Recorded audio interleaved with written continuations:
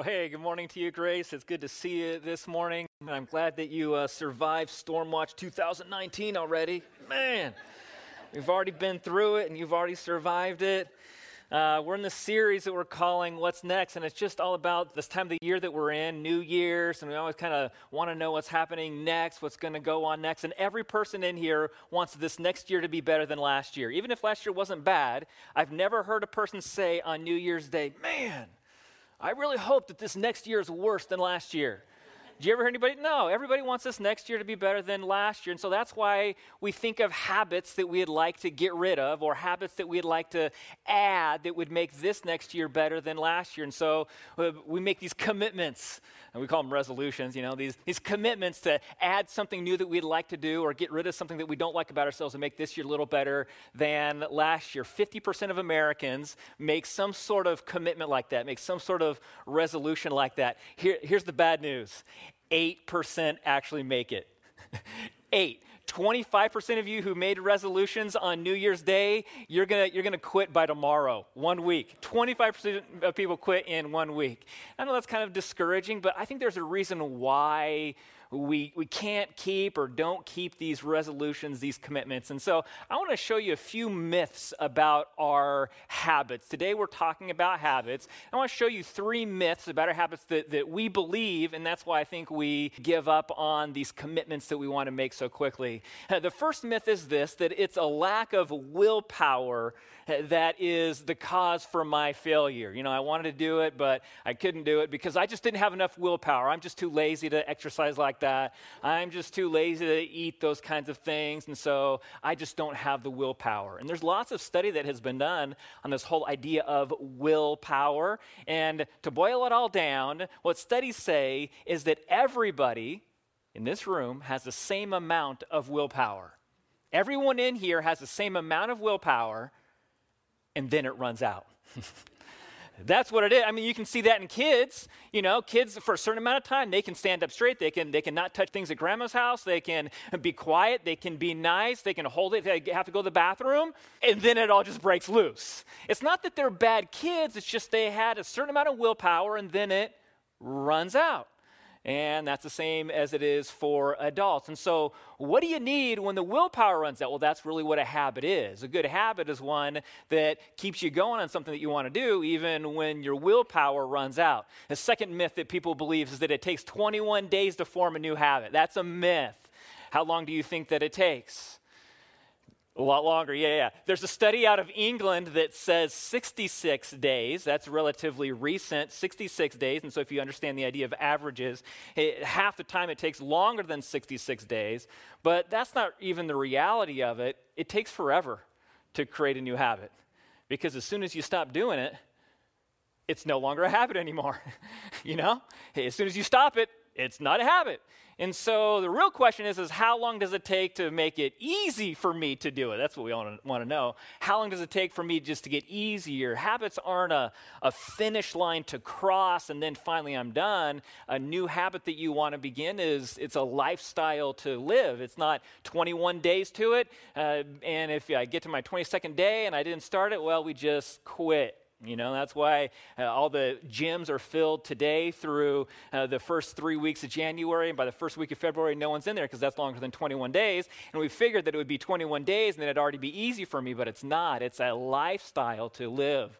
And so the third myth that people believe about our habits is that knowing the benefits of a new habit will change our behavior. Because we know that it's good for us, then that is what's going to change our habits. There's this government campaign called Fruit and Veggies More Matters. I don't even know if you heard of this, but it's a federal campaign, dietary campaign, Fruits and Veggie More Matters is the name of More Matters. And the idea is to get Americans to eat more fruits and vegetables, primarily green vegetables is the focus of this one. And what's interesting is since 2007, the consumption rate in the U.S. of green vegetables has decreased. It's plummeted. How many green vegetables have you eaten today? I mean, really, come on. You ate donuts today. That's what you ate, okay? You didn't eat any green veggies today, right? And so even though we all know we should be eating more green vegetables, We know the benefits. It has plummeted in the U.S. because knowing how good it is doesn't get our habits to be where they're supposed to be. How do you learn a habit? By doing it. That's how you learned all your bad habits. No one told you to do those, but you learned them because you did them. And so since this is the first week of the new year, we're talking about habits a little bit. And did you know the Bible talks about a habit that we should all do? When I say all, I mean the people in this room who are believers, who put their faith and trust in Jesus Christ. The Bible talks about one good habit we should all include in our everyday rituals, in our habits. So today we're not talking about something that we're going to get rid of. Today we're not talking about something that you don't like about yourself and you're going to, stop it. Today is one good habit to begin. And here's my promise, that this one habit is going to get you what you want. That's my promise.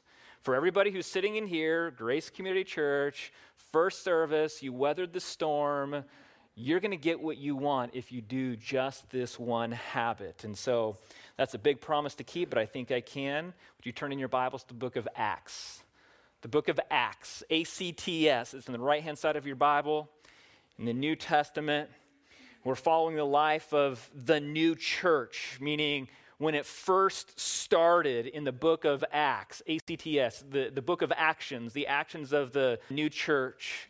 And together, they went through these various spiritual growth steps. They did this, and then they did that, and then they did that. And the reason that they did it all together is because they were all saved at about the same time, within just a few days of each other, or a few months of each other, maybe within a year or two of each other. And so they were all going through these spiritual growth steps at about the same time. Now, we're not like that, church. There are some people in this room who have been Christians for 60 years. There's some of you in here who have been Christians for 60 days.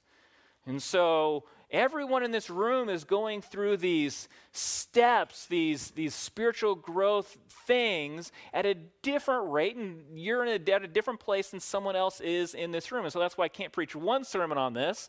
We're going through the various steps. And so I want you in this series just to pick the place where you are. Today might be yours. Maybe you've already taken today's step, and maybe next week is yours. But my goal is just that you take one step closer to Jesus this year. That's it. Just one. Just one. I don't want you to do 16 things to make it 2009. I just one. Just pick the one thing that is your next step to grow closer to Jesus. And so last week, I want to remind you where we were. We read this verse. We read Acts chapter 2, verse 38. You remember this one where Peter says to them, "Repent, each one of you, and be baptized in the name of Jesus Christ for the forgiveness of your sins, and you will receive the gift of the Holy Spirit." Well, that is the first step. When you hear about Jesus, step one is repent. That means go the other way. You were doing this, and now you're doing that. Repent. Put your faith and trust in Jesus as the Savior. That is the first step. And then last week, the next step was to be baptized. Remember, there were 120 people total who were Christians. They were counted, 120 of them. And they had seen their Savior, their Lord, their confidant, their friend die on the cross. They had then seen him miraculously in a wonderful, surprising way. He rises from the grave, and then not too long later, he goes back up into heaven, called the Ascension, saying that he's going to come back someday. And I mean, just imagine the swirling of emotions. And so now you have 120 Christians who are standing around wondering, what do we do now? Jesus is in heaven. What's next for us? And so their calendar year just kind of rolled along, and it was time for their big national celebration called the Feast of Weeks. The Feast of Weeks was a giant celebration, kind of like Christmas, where everyone on the street is celebrating it. You know, everybody on your street is doing the same thing as you are. And so they had these giant block parties for the Feast of Weeks. And so all 120 Christians were all in the same house together. Up and down the street was like that. There were thousands and thousands and thousands of people. People would come from outside of that country into this one, speaking other languages. They're all there celebrating the Feast of Weeks. And it was here at this Feast of Weeks where all these Christians were in this room that God, the Holy Spirit, comes and lives inside of them. The Bible describes it like there's shaking the ground and the rushing of this wind, and these little flames come up on the side of their heads, and they start speaking these tongues, these other languages that they don't know, that other people know from other countries know, but they don't know them. And so we know this day as Pentecost. That's 50 days after the celebration of the Passover, Penta. So that's where we get Pentecost from. And so they're celebrating this, and the Holy Spirit comes, and the neighbors hear the craziness that's going on next door, and they come over to investigate, and then they send a text to their buddy down the street, you got to come down to 4247 Van Buren Boulevard, because something crazy is going down here. And so more and more people started coming down to see what was going on at this house party where people were breaking loose in languages that other people knew because they were from out of town, and they knew the language right there, but the people around from that town didn't know the language. And it was just crazy. Thousands of people started coming to this one house where there was only 120 people. And so everybody who's coming, they were all not Christians, okay? This was all new to them. They didn't know anything about this, so they were skeptical. They're like, just a bunch of drunk people at the party. That would be the common assumption. And so the apostles were a part of the 120 in the room. They're like, okay, we got to tell these people what's going on. They think we're drunk. And so they kind of, paper, rock, scissors the thing and try to decide who's going to be the one to go out to all the partiers to tell them what's going on. And so they elect Peter. Peter goes out and he gives this sermon to all the partiers at the Feast of Weeks.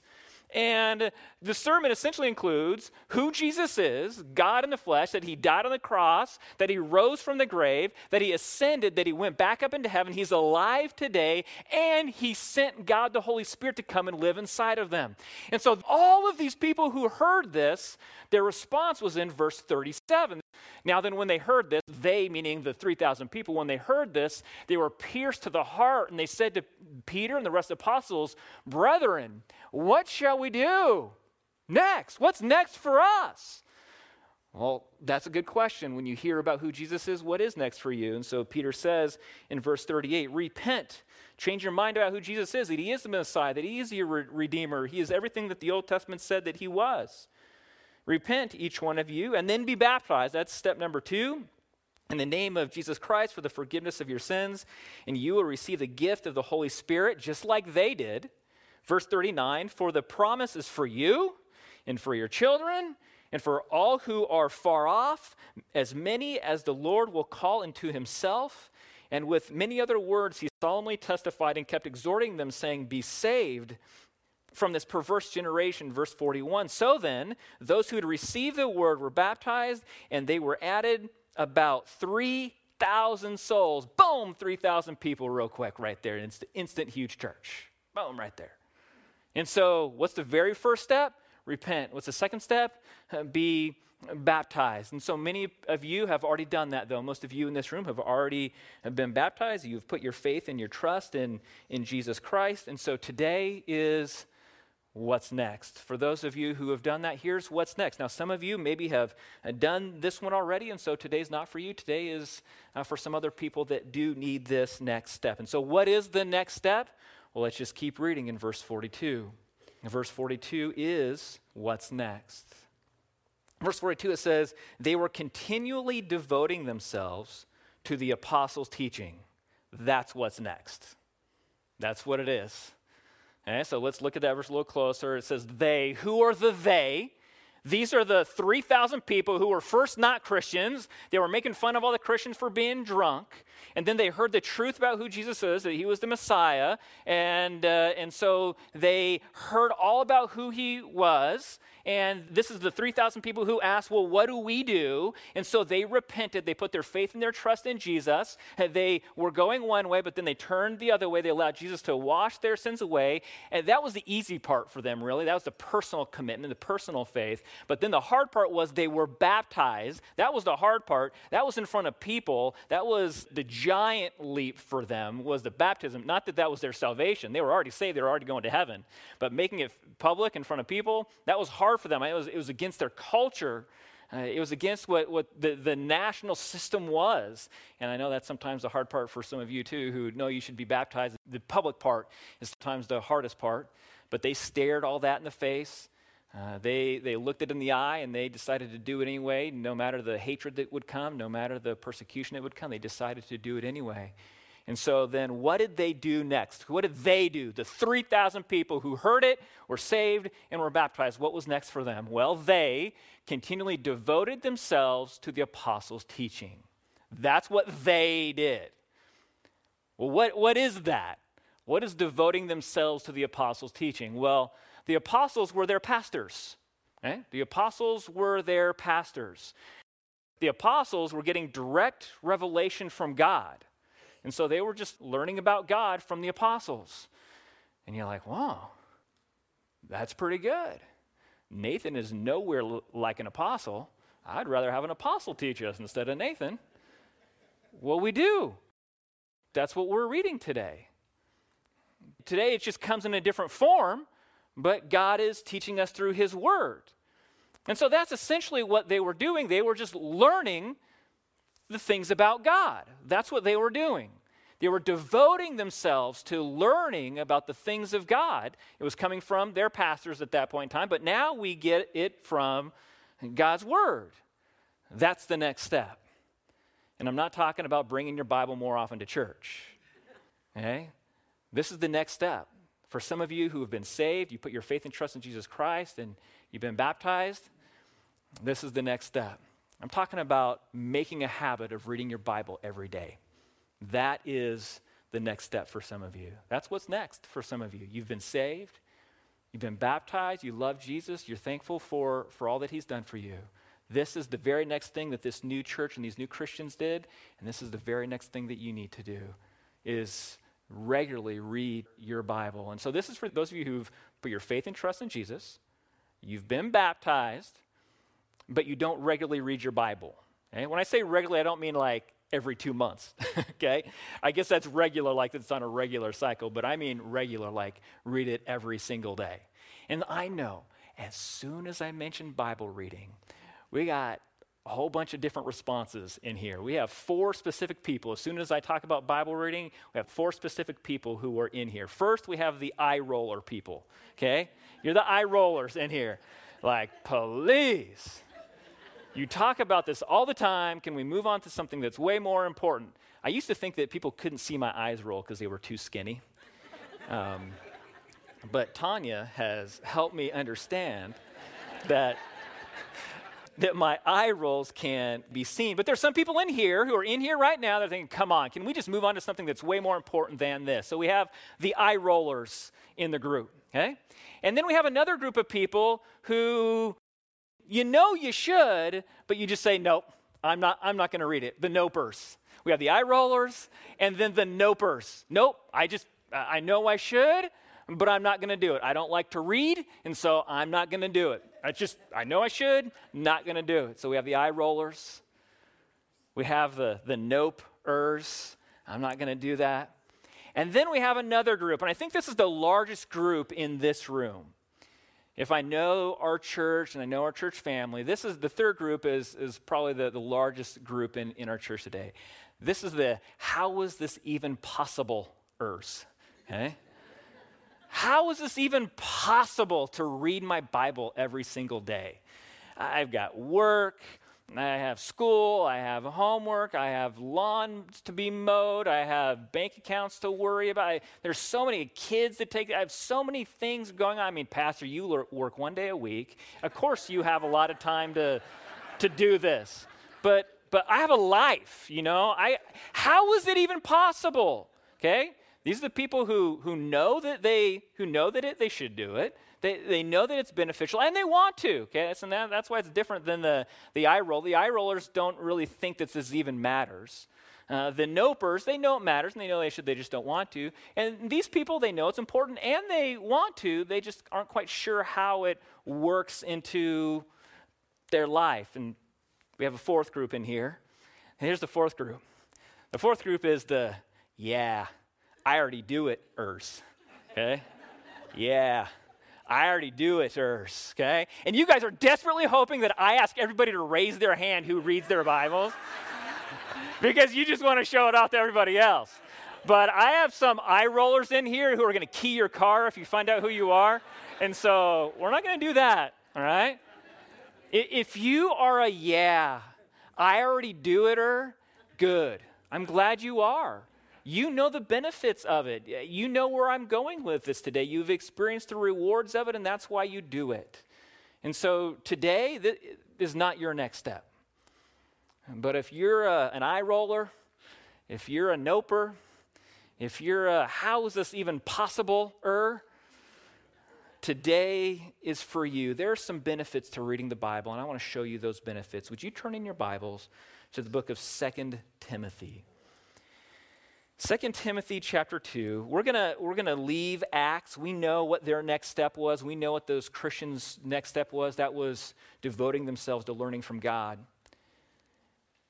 And that's our next step too. 2 Timothy, if you're still looking for it, all the T's are together in the New Testament. So if you find like Thessalonians or Titus or something that all starts with T, they're all together. Then you just rummage around and find the 2 Timothy. 2 Timothy chapter 3, verse 14. I want to show you some benefits to reading the Bible. 2 Timothy chapter 3, verse 14 says this. You, however, this is Paul speaking to Timothy, and Timothy was saved, meaning Timothy repented. He changed his mind about who Jesus was. He repented, and he was baptized. And so Paul is now telling him, okay, here are some things that you should continue to do. It says, you, however, continue in the things you have learned and became convinced of, knowing from whom you have learned them, and that from childhood you have known the sacred writings. Okay, let's stop right there for a minute, okay? Timothy had a godly mother who had taught him about reading the Bible when he was young. And so he was familiar with this idea of reading. Here it mentions the sacred writings. Specifically, this is the Old Testament. I mean, that's what they had, physically when Timothy was a boy. And so he was familiar with reading, with learning the things of God. And so verse 15, it says, and that from your childhood you have known the sacred writings, which are able to give you wisdom that leads to salvation through faith in Christ Jesus.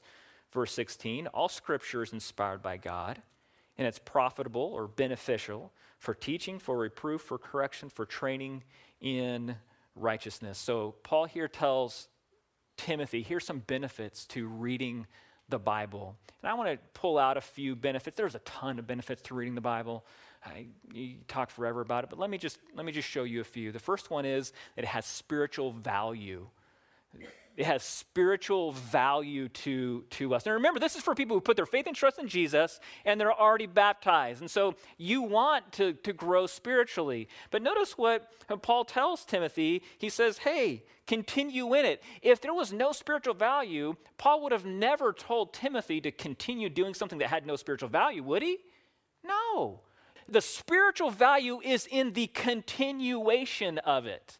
Does that make sense? Not the reading of it and putting it away for 2 months. It is in the daily continuation of reading it. That's where the spiritual value comes from. And why does it have spiritual value? In verse 16, it says that all scripture is inspired. That word means breathed. Okay? Inspired by who? God.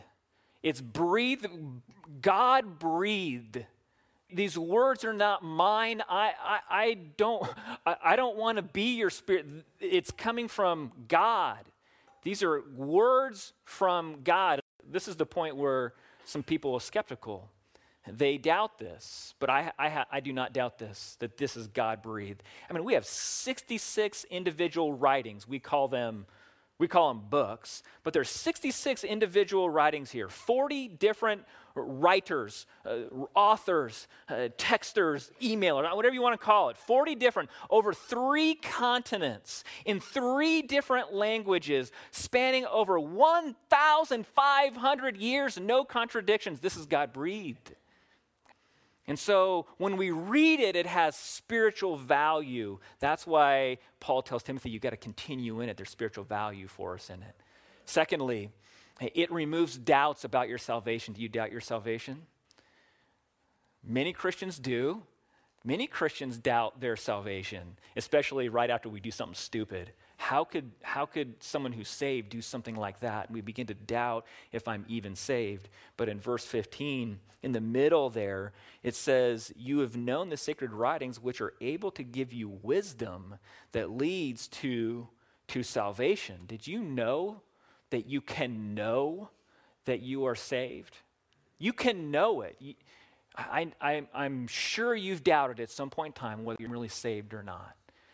But in 1 John 5, it says, these things I've written to you in order that you may know that you have eternal life.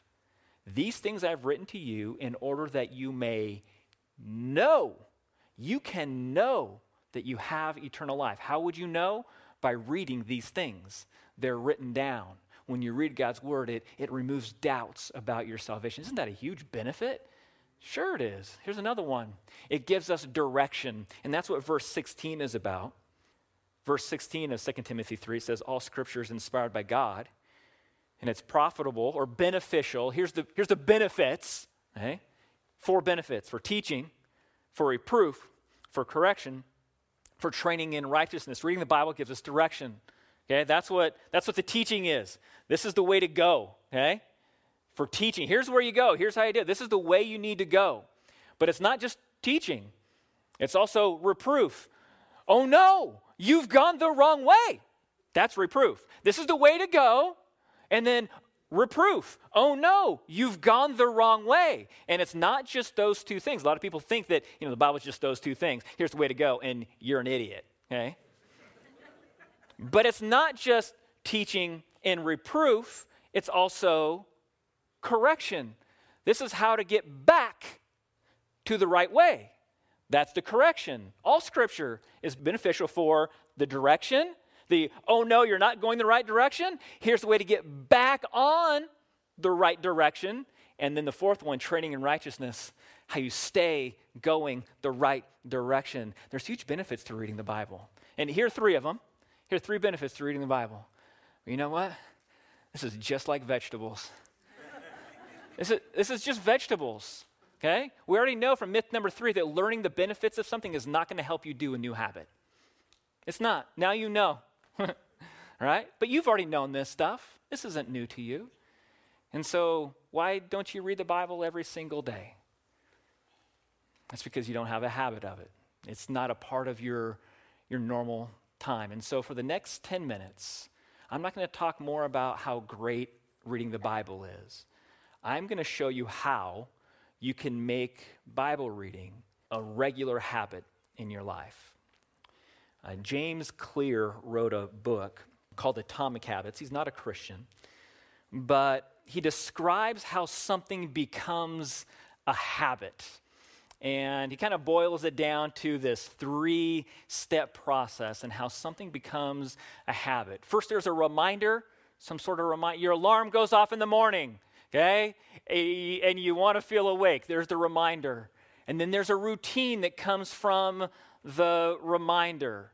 What happens when the alarm goes off and you want to feel awake, but you are dead to the world? You walk downstairs half awake, you press the button on the coffee machine, and you just wait. You just stare at the coffee pouring out. Okay. You sip your coffee. There's the routine. Many of you have that routine. The alarm goes off, and you go downstairs, and you press the button on the coffee maker, and once you drink that coffee, then there's a reward. Okay? Now I feel like I'm awake. You get that caffeine hit, and now you're awake. And so this is the process for forming, beginning, learning new habits. As a reminder, the alarm goes off, the routine, that's the habit. Here's what I do every single day. And then there's a reward that comes from it. Every single time, this is how it works. This is where habits come from. And so now for you, it's a habit to make coffee. As a matter of fact, the alarm triggers making coffee, right? Just those 2 things that go together. They go together. Alarm equals make coffee. That's how it goes. Well, how about this? You have other habits. When your cell phone dings and you know you have a text. Dings, pings, vibrates, whatever it is, right? It makes some weird musical sound, dogs bark, I don't know what it is. Something goes off, and you know you have a text. Okay? That's the reminder, the ding. Hey, I want to know what it is, okay? That's the reminder. What's the routine?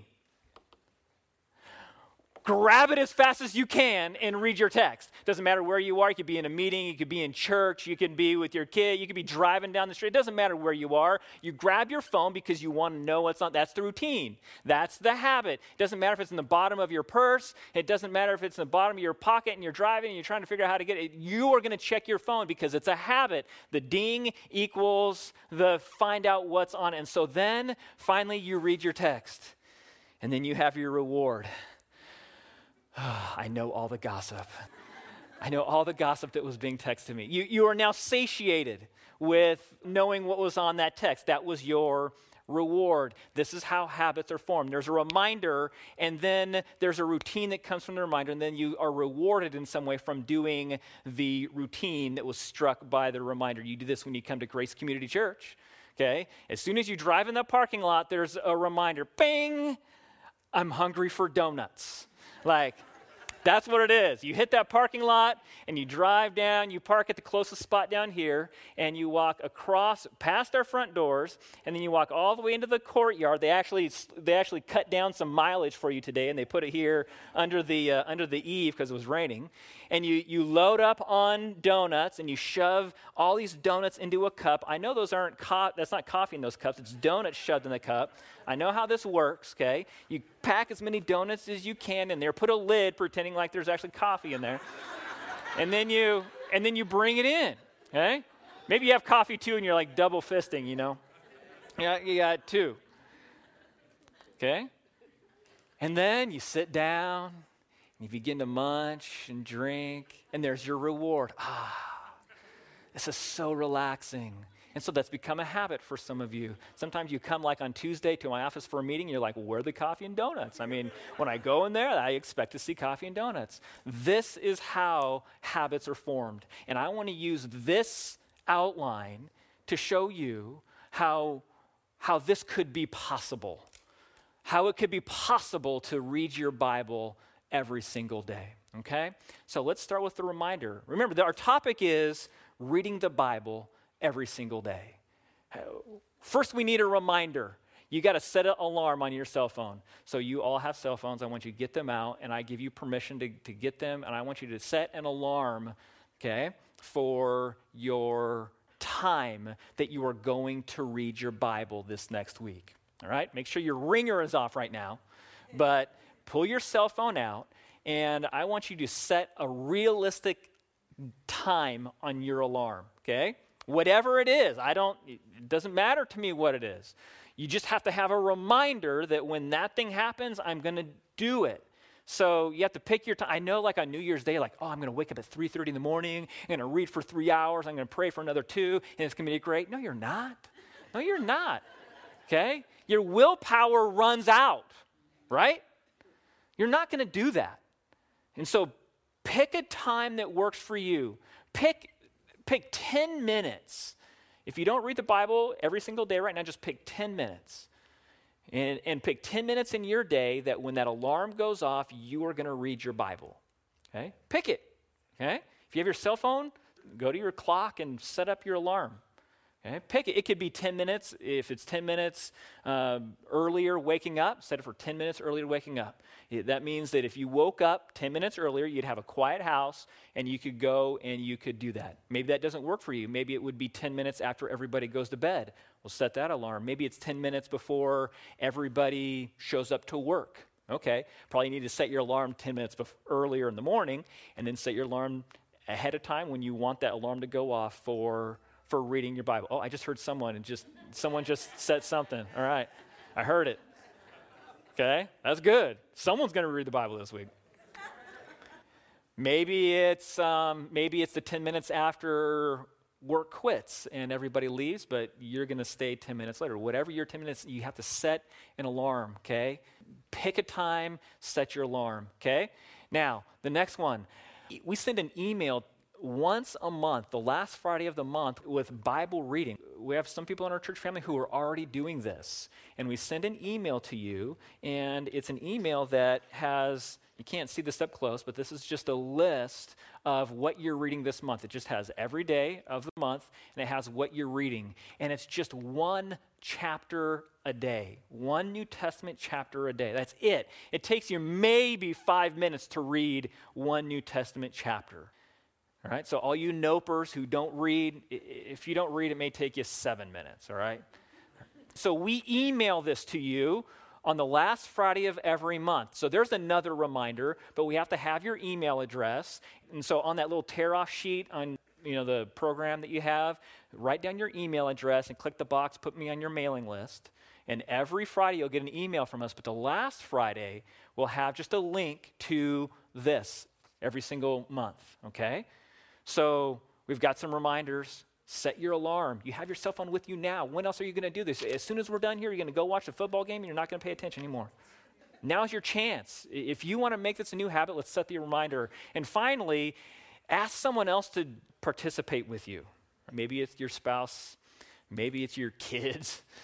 Maybe a coworker that's a Christian. And the reason that you just have someone else join you is so that you send each other reminding texts, maybe at the end of the week. Hey, did you read this week? Maybe each day, did you read today? 365 texts, did you read today over the next year? That'd be great on yourself. It's worth it, okay? It's worth it to have somebody else. Now, those of you who are already in a small group, men's small group, women's small group, you already have a group of people who would be willing to do that for you. But here are 4 reminders that will begin this process. Remind you to do it.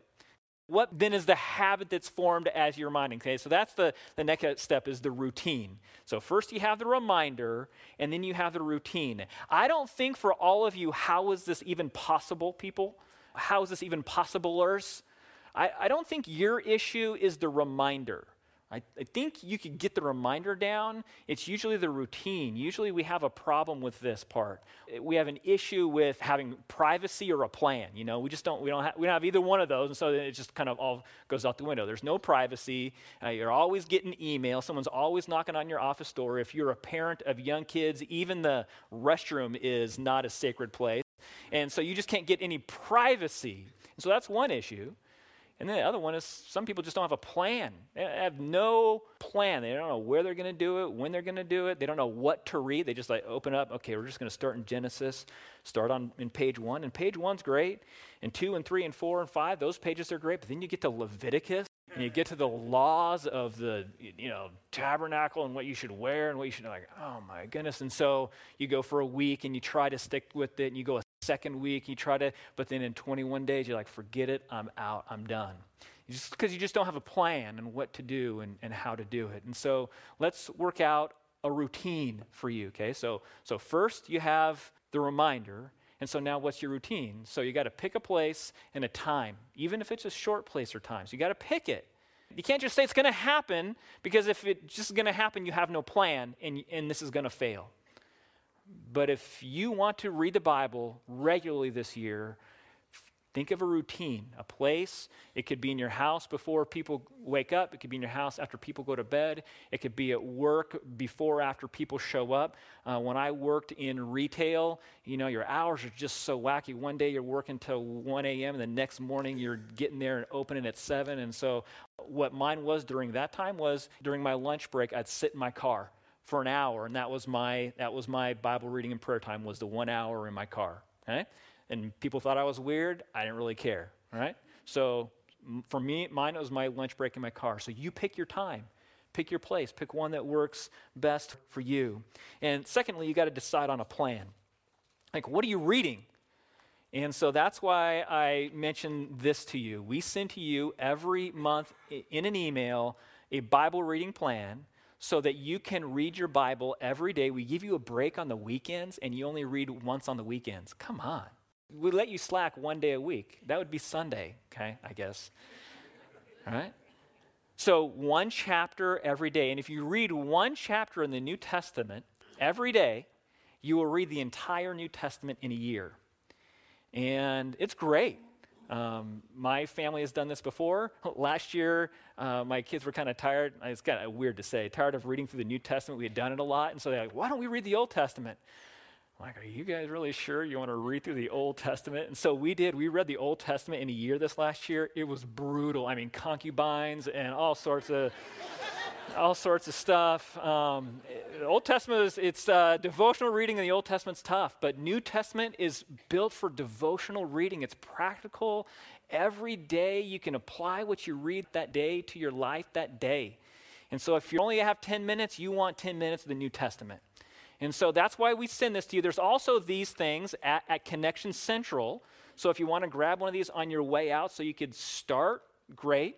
But we email this to you every single month. And so you could stay right along. And there are many people in this room who are reading. These are the people who are the I already do thaters. They already know what this is. You know, they actually click that link in that email the rest of you guys delete, okay? And so that's the routine of what we're going to do. And then so what about a reward? I mean, there are rewards for everything we do. When you exercise, you get buff, you feel better, your skin glows. When you smoke, there are rewards. You get that nicotine hit. There are rewards to habits. That's why they are a habit, is because there's a reward that comes after them. There's a reward for the habitual practice that the best athletes do. The reward is the win, And so what's the reward for reading the Bible? Well, there are many of them, but I'm going to show you a few. Here's a reward. It helps you stop sinning. Look at Psalm 119:11. It says, your word I have treasured in my heart that I may not sin against you. Did you know that when you read your Bible daily, it will help you stop sinning? Okay? You'll never become sinless, but you will begin to sin less and less as you begin to make God's word a part of your life. There's a reward for reading the Bible. Here's another one. It gives you clarity for your future. We've already talked about this, about the direction, in 2 Timothy. But Psalm 119 says, your word is a lamp to my feet and a light to my path. You wonder what's going on in your life or what you should do next or what you should do with your kids in college or what you should do for retirement and where you should go on that vacation. Yeah, we all do. We all need help for where we should go. And as you read God's word, it slowly lights the path in front of you. It's not like runway lights where you see the end. It's just a path right in front of you. Here's your next step. Here's your next step. And for some of you, this is your next step, is to read God's word every day so that it can help you with other decisions that you make in the future. Here's another one. It gives you freedom from your past. John 8 says, if you continue in my word, then you are truly disciples of mine. And you will know the truth, and the truth will make you free. Free from what? Free from all of your past. I know there are things in your past that you regret, that you wish didn't happen. There are things that you mull over in your brain that you've done even after you were a Christian. You put your faith in Jesus, you repented, you were baptized, and you've still done some dumb things. And you confess those things to God, you allow Jesus to wash that sin away, but you still feel guilty, you still doubt your salvation. And when you read God's word, it reminds you, hey, Jesus Christ's death on the cross was for it all. The past, the present, and the future. He died for it all. It relieves you, gives you freedom from your past. And fourthly, you get what you want. James 4:8 says, draw near to God and he will draw near to you. Here we are, a bunch of people, Grace Community Church, first Sunday in 2019. And I think the reason that you're here is because you wanted to get closer to God today. I mean, that's my assumption, is that you came here because you want to get closer to God. That's a good reason to be here. I want that. God wants that for you. And when you read the Bible, you are drawing near to God. And what is the promise according to James? As you draw near to God, he draws near to you. Isn't that what you wanted when you came in today? Get you what you want. I promised you that. You keep to this habit. Remember, it's not a finish line, it's a lifestyle. When do you finally stop doing a habit? Never. It's a constant, continual thing. That's why Paul told Timothy, continue in it. Okay?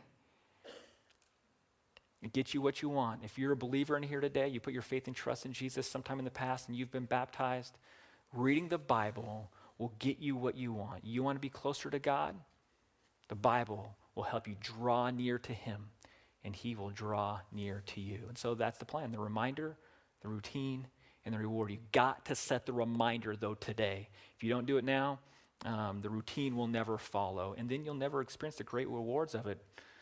We have some people in here who are eye rollers, and you're not really sure if any of this even matters. At least I've shown you my math today, all right? I've done my best to show you my math in why I think it's important that you read your Bible every single day, but I can't make you eat your vegetables.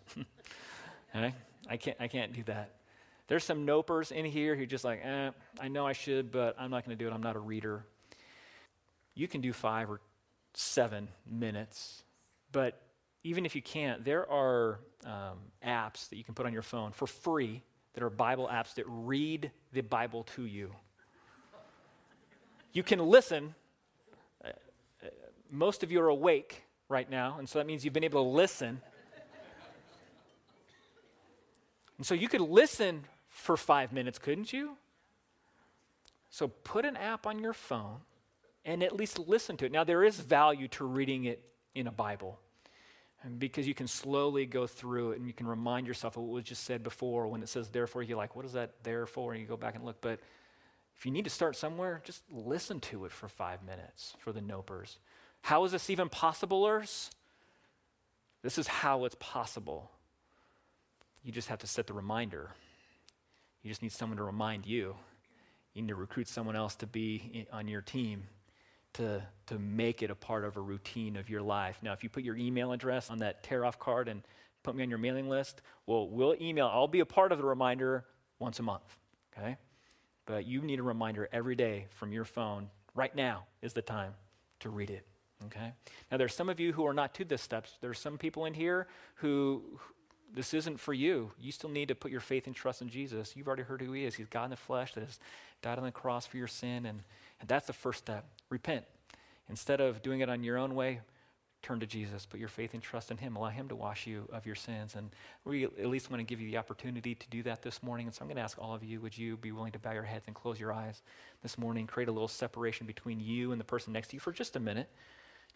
And if you'd like to put your faith and your trust in Jesus, the very first step, you don't need to go anywhere. You don't need to walk anywhere or say anything out loud. God knows your heart. He can hear what's in your mind.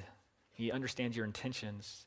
And so in the quietness of your own heart, here's what you can say to God. You can say, dear God, I know that I've sinned, and I know that I need a Savior, and I believe that Jesus is that Savior. I believe Jesus is God, that he came from heaven and lived a perfect life.